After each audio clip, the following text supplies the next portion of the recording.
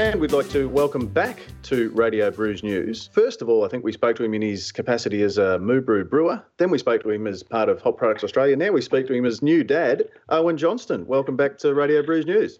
Thanks, mate, and nice to be back. Excellent. No, it's good to have you back, mate, and being able to fit us into your busy schedule, which is, of course, since Mia's arrival, has become that little bit more busy, so we certainly do appreciate it. Mate, And my already hazy thoughts are even more hazy now. Well, that's right. We'll do our best to kind of get the pencil sharpened and your mind focused on the issue at hand, which at the moment is the Hop Report, which has just come out. Tell us a little bit about the background to it, and then perhaps give us the Twitter version of the highlights. Sure thing. So, every year after the Australian harvest, HPA releases a crop report. Previously, we have summed up somewhat the Australian conditions and the Australian outcomes. This year, we've departed a little bit from that. Just as a bit of backstory about the crop report from HPA, it's now just primarily absolutely focused on HPA's results. We won't make assumptions or generalisations about the growing conditions on others' farms or others' outcomes. It's time for us just to focus on us and tell our story. So the 2017 harvest, wrapped up in the first week of April. We're seeing a little bit, of an extended harvesting season with a later start and a later finish in the last few years. This one went all the way into April. Not that that's an issue, given our variety mix and the late harvesting varieties in there. The expectations around this crop were quite high. We have, increased planting, new gardens coming online. The growing conditions were wet at the start of the season, but really during the bulk of the season, the growing conditions were good on both farms. So, we sort of had very high expectations coming into harvest, and certainly on a year-on-year basis, we delivered a 43% increase in total yield. So that is quite a bit. 43% year-on-year growth is a lot, but bearing in mind that we got smashed by some weather events in 2016. So 2016's crop was knocked around somewhat. Still, in terms of delivering, on the promise of supply and quality products into breweries, it's nice to be able to report such a significant increase year on year for the total yield of hop. Now, not that we want to stereotype or caricature the hop situation in Australia, but we tend to kind of use Galaxy as I guess the yardstick or the measure by which we determine whether or not it's been a good season or not. How's Galaxy come out this year? Yeah, so it's not unjustified to talk straight to Galaxy. It is our lead hop. In fact, I think we grow something like 600 tonnes of Galaxy, and the next biggest is Ella and Vic Secret neck to neck around the 140 tonnes. So there is quite a gap between Galaxy and second and third. So, when we talk about impact at harvest time and what's up and what's down, everyone's mind goes to Galaxy. Pleasingly, Galaxy came in just above budget in Tasmania, which is nice, and credit to the guys at Bushy. But unfortunately at Ross Trevor, Galaxy came in quite a bit down. Overall, Ross Trevor came in 18% under budget and under our production forecasts, and of course the Galaxy is their major hop, and so the most severely impacted variety unfortunately was Galaxy. So for those brewers out there who are looking to get their hands on Galaxy, if you've already got dibs on it, you'll be okay, but for those wishing to perhaps discover the joys that is Galaxy, they might be disappointed. Yes, I guess the message from us is based on our contract position and the way we manage our agricultural risk, we are able to supply all our contracts with brewers and distributors, but spot sales for Galaxy may well prove quite challenging throughout the year.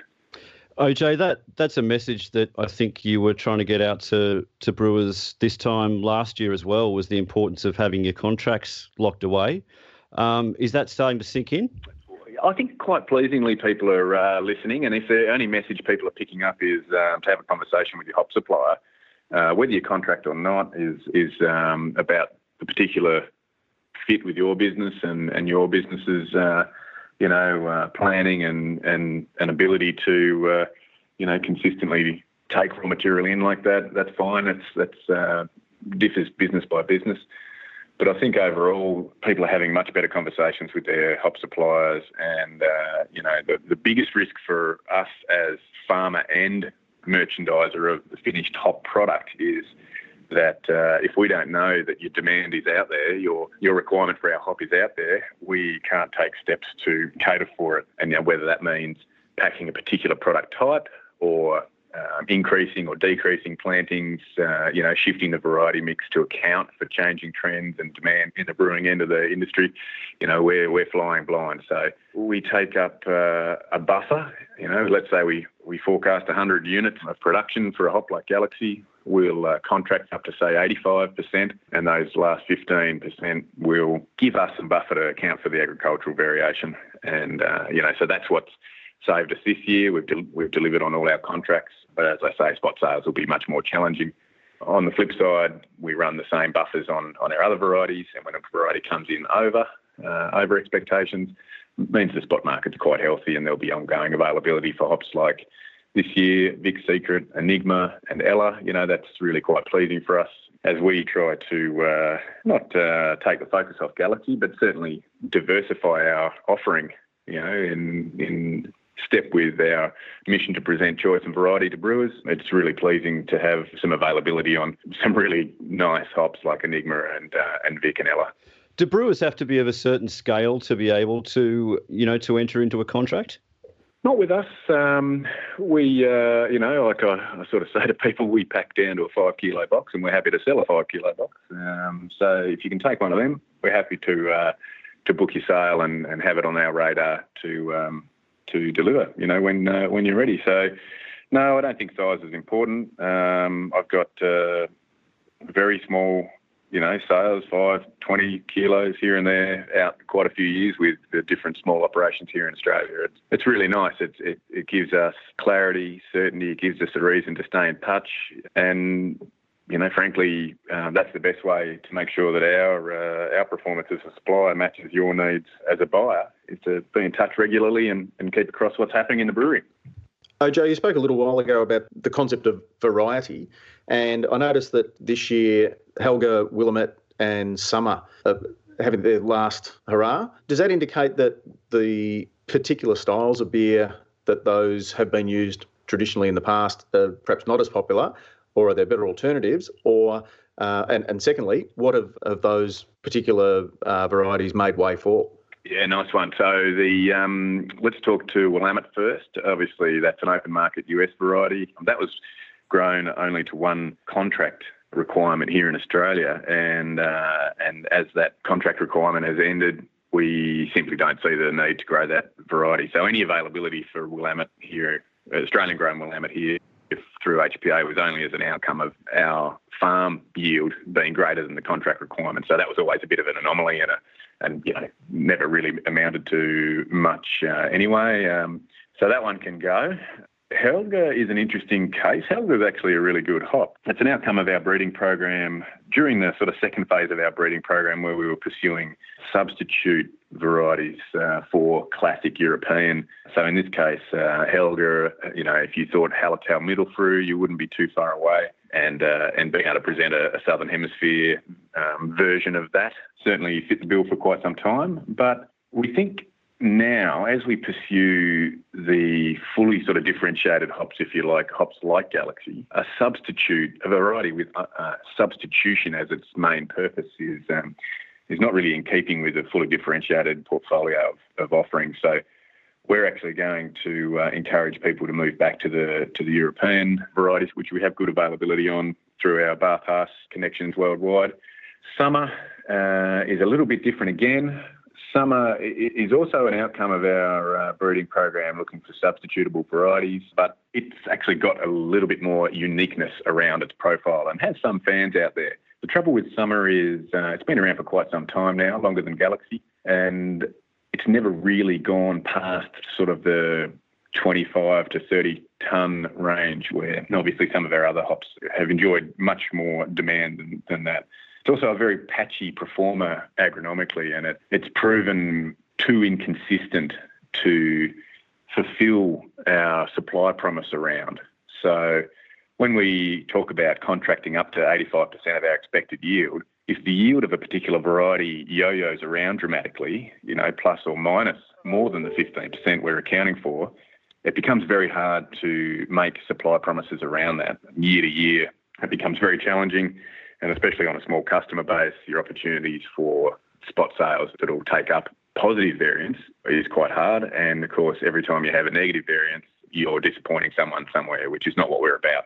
So we've made a tough decision on summer, and we're going to axe that one.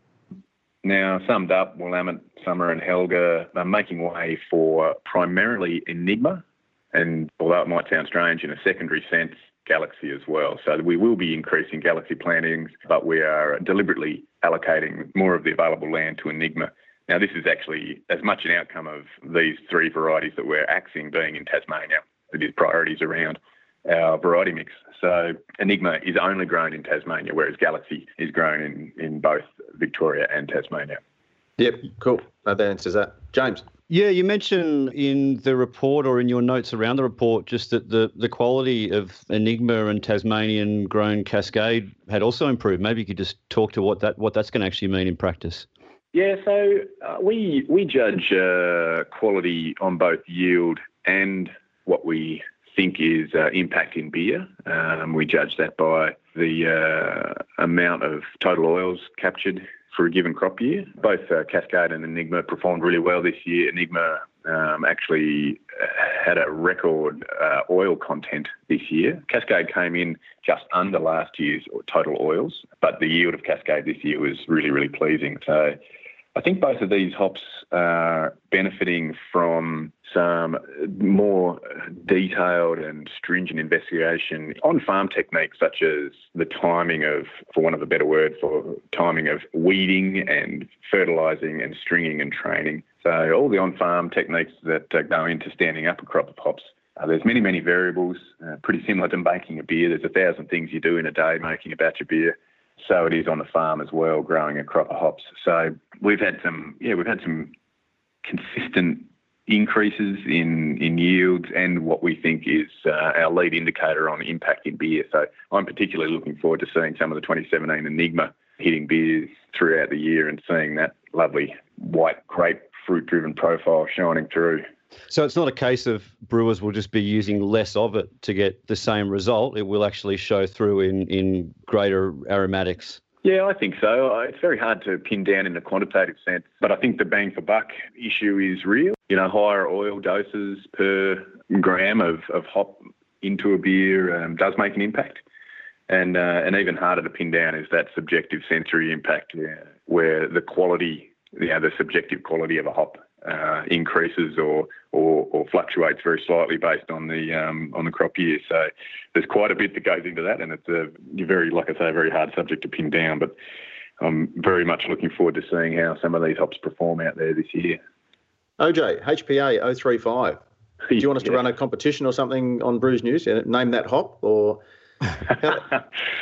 Well, there was one important omission in the list of hops to meet the maker this year, and the fourth one is 035. So we're actually going to grub out 035 as well and make room for planting up of another experimental variety. So basically what we're saying there is after 3 years available in a few tonnes, we haven't really seen the uptake in a commercial setting. People are happy to trial it. They seem to like the hop. People say it's got a lot of potential, but no one's, for want of a better term again, no one's putting their money where their mouth is and stumping up for 035. So we've taken the decision to move on and plant up our next most advanced experimental cultivar. For those who visited us out on the farms this year, they'll have seen, especially the garden in Victoria, Ross Trevor, 6 or 8 varieties in a showcase block featuring our most advanced experimentals. We'll select one of, I think there's about 10 leading varieties. We'll select one of those and plant it up into a hectare or so of the farm and, make that available. I think the timing's probably the 2019 harvest, just given the lag in grubbing out, planting, the impact of first year and a proper harvest in second year. That's interesting because we spoke, Matt and I spoke a couple of weeks ago about the improvements in, going from experimental cultivar stage to being commercially available. And I think we might have even spoken when we first spoke to you when you first moved to HPA, and I think we used Galaxy again as the example. 2007 Cascade First Harvest, I think it may have appeared in before it was called Galaxy, and that at that stage was I'm thinking somewhere between 5 and 7 years from when it sort of, was conceived as an idea. How's it improved, and what sort of things are you doing to, I guess, increase the efficiency of the experiments? Yeah, that's a good example because Galaxy was crossed in 1994 and it wasn't commercialised till 2009. So, you're looking around the 15-year mark for a hop as important as Galaxy to come through. Now, obviously that's complicated by the fact that, craft hadn't really kicked off here in Australia and our breeding program was still selecting for high alpha and our well-established sensory trial programs were looking for no difference rather than interesting difference. So I guess if you would have talked to some of the things we've changed in our breeding program or our selection process rather than the actualities of the breeding program, definitely a shift in the criteria to screen on, sensory interest and difference and impact rather than just on the chemical statistics of growing alpha, which the business used to be based on. I guess our efficiency in selecting the right cultivar to go forward with, given that we're about to grub 035 out, I think we are making improvements there.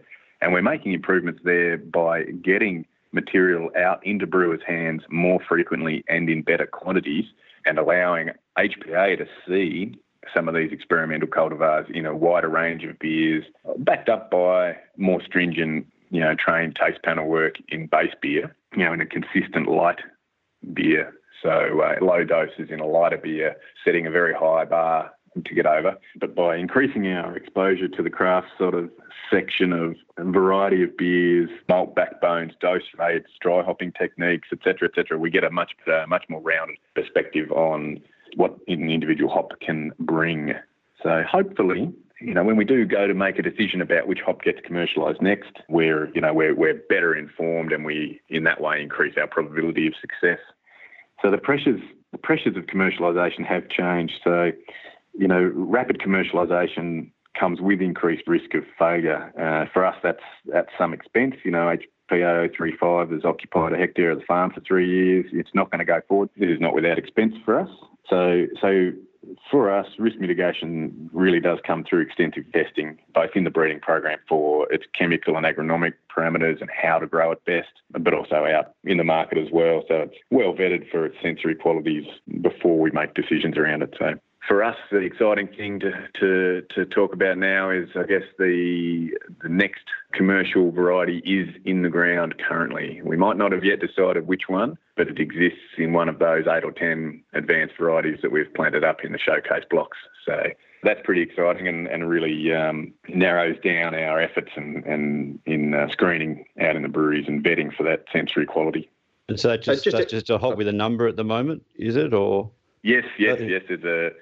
They're all just numbered hops at the moment. There's a whole raft that people may have heard us talking about out on the farms and even had a rub and a sniff of in brown paper bags. They're 027, 033, 016. There's an 035 in Victoria as well, just to complicate matters. So there's a few out there. Hey, just out of interest, OJ, when you talk about so 035 in Tassie is being grubbed out, does that just sort of end up on the compost heap, or can people grab the rhizomes? Obviously, not a whole hectare worth of it, but just for breweries to perhaps grow ornamental hops or something in their beer gardens, or what happens to it? Yeah, we do have a policy around that. As our company's IP, we aren't keen to give away experimental cultivars.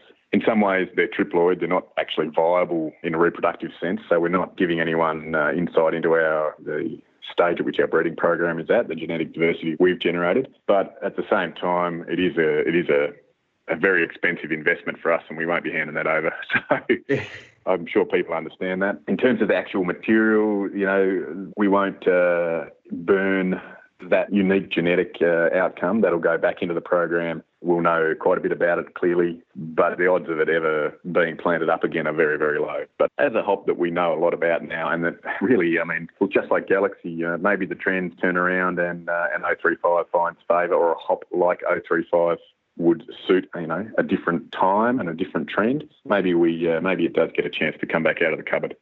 So we won't lose the genetics.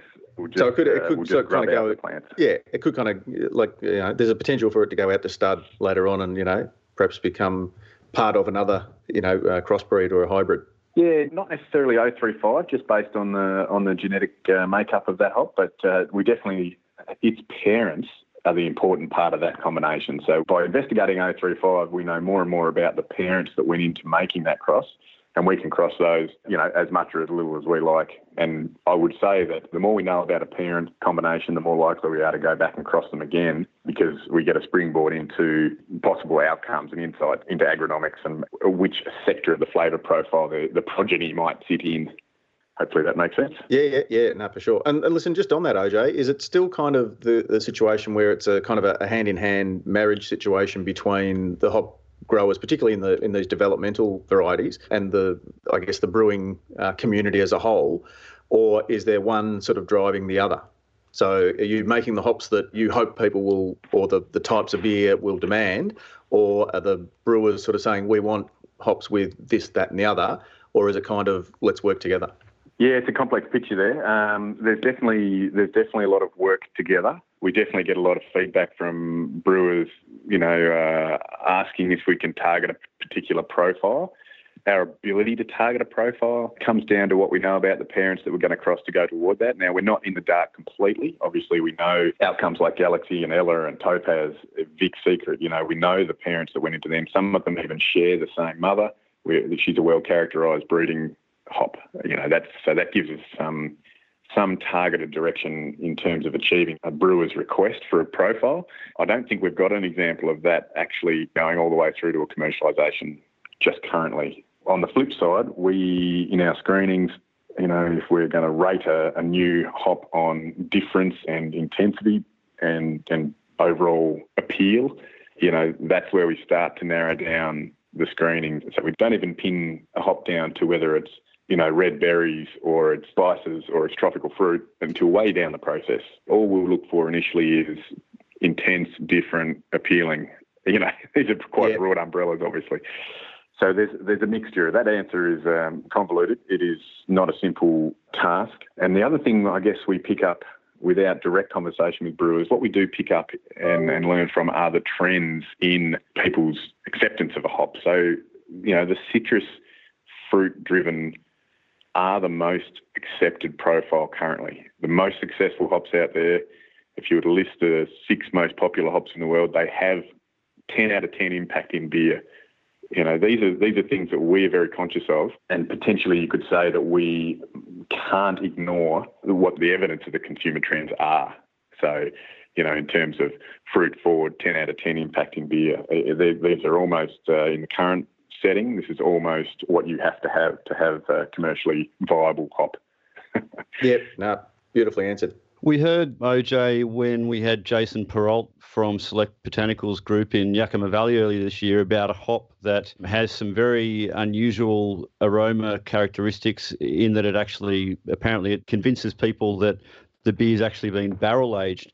Is there anything that you're seeing, in the experimental varieties that you've got currently that's vastly different to anything that HBA currently has on the market in terms of the aroma characters?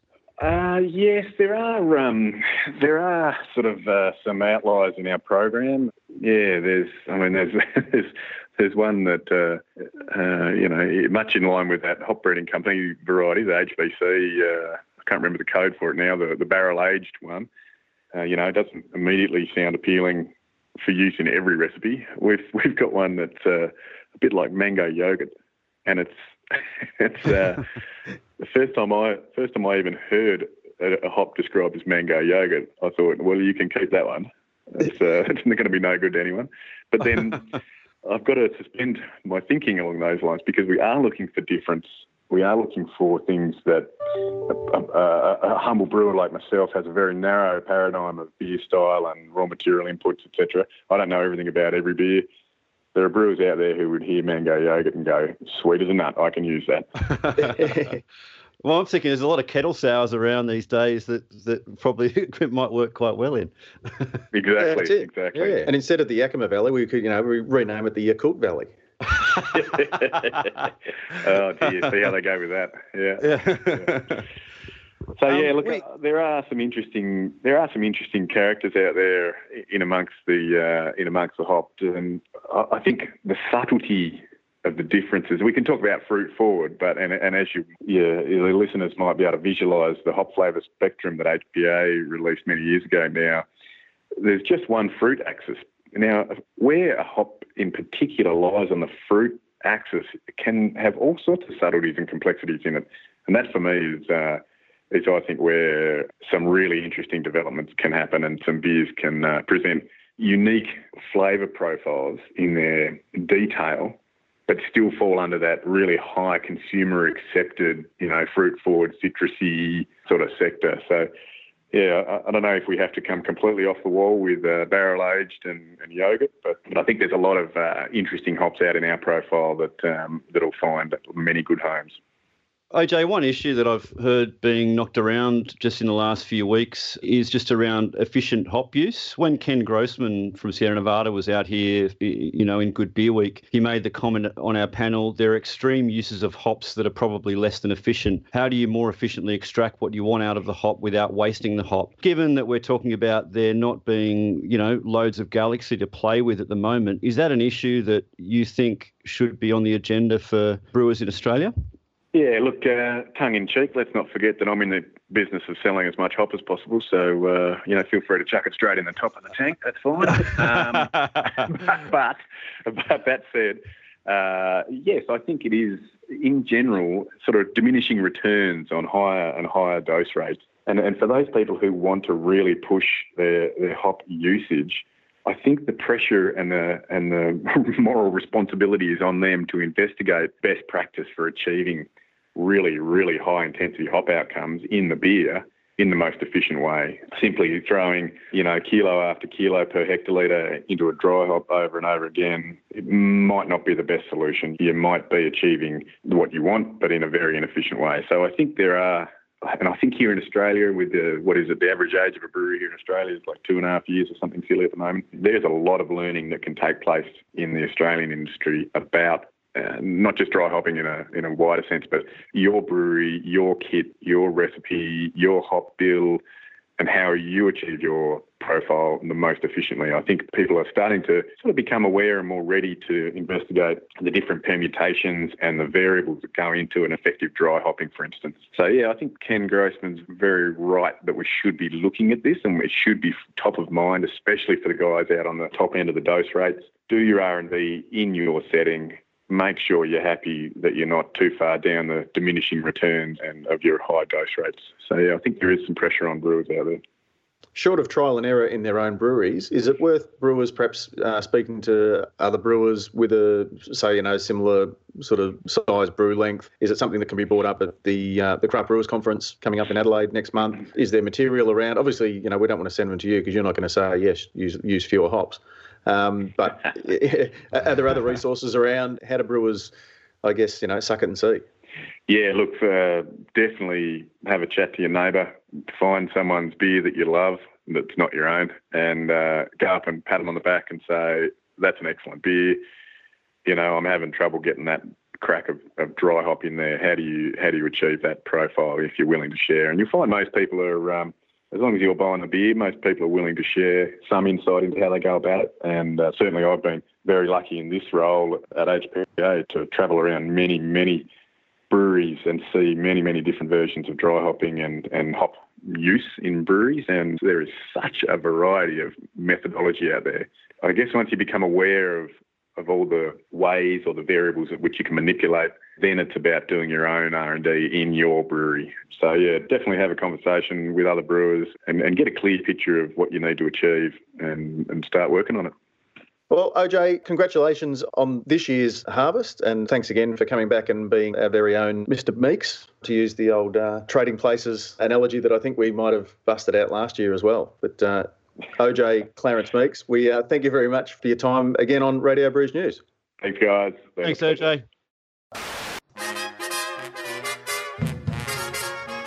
In a garden, what a garden. Brews News is made possible by Brewpack, Australia's #1 craft contract brewer. With over 100 craft beers and ciders on the roster and counting, Brewpack specialises in offering growing craft breweries a home for their packaged and kegged beer, no matter how crafty. Serious about handmade beers, and with an open-door policy, Brewpack's brewers love having passionate, hands-on partners in the brewery. Thinking about craft contract brewing? Think Brewpack. And yes, we thank Brewpack for not only making a whole lot of great craft beers possible, but also for making this podcast possible. James. Prof, you got anything further? No, that's covered all of my notes. Yeah, that's I like think 40 minutes. God, no one is listening by now. We're letting you off easy. Imagine how long it'd be if Matt was here. Oh yeah, well, you'd only just got through the first question. Yeah, that's asking the first question. Keep that in, Freya. That's going in as an Easter egg over the end credits. Perfect.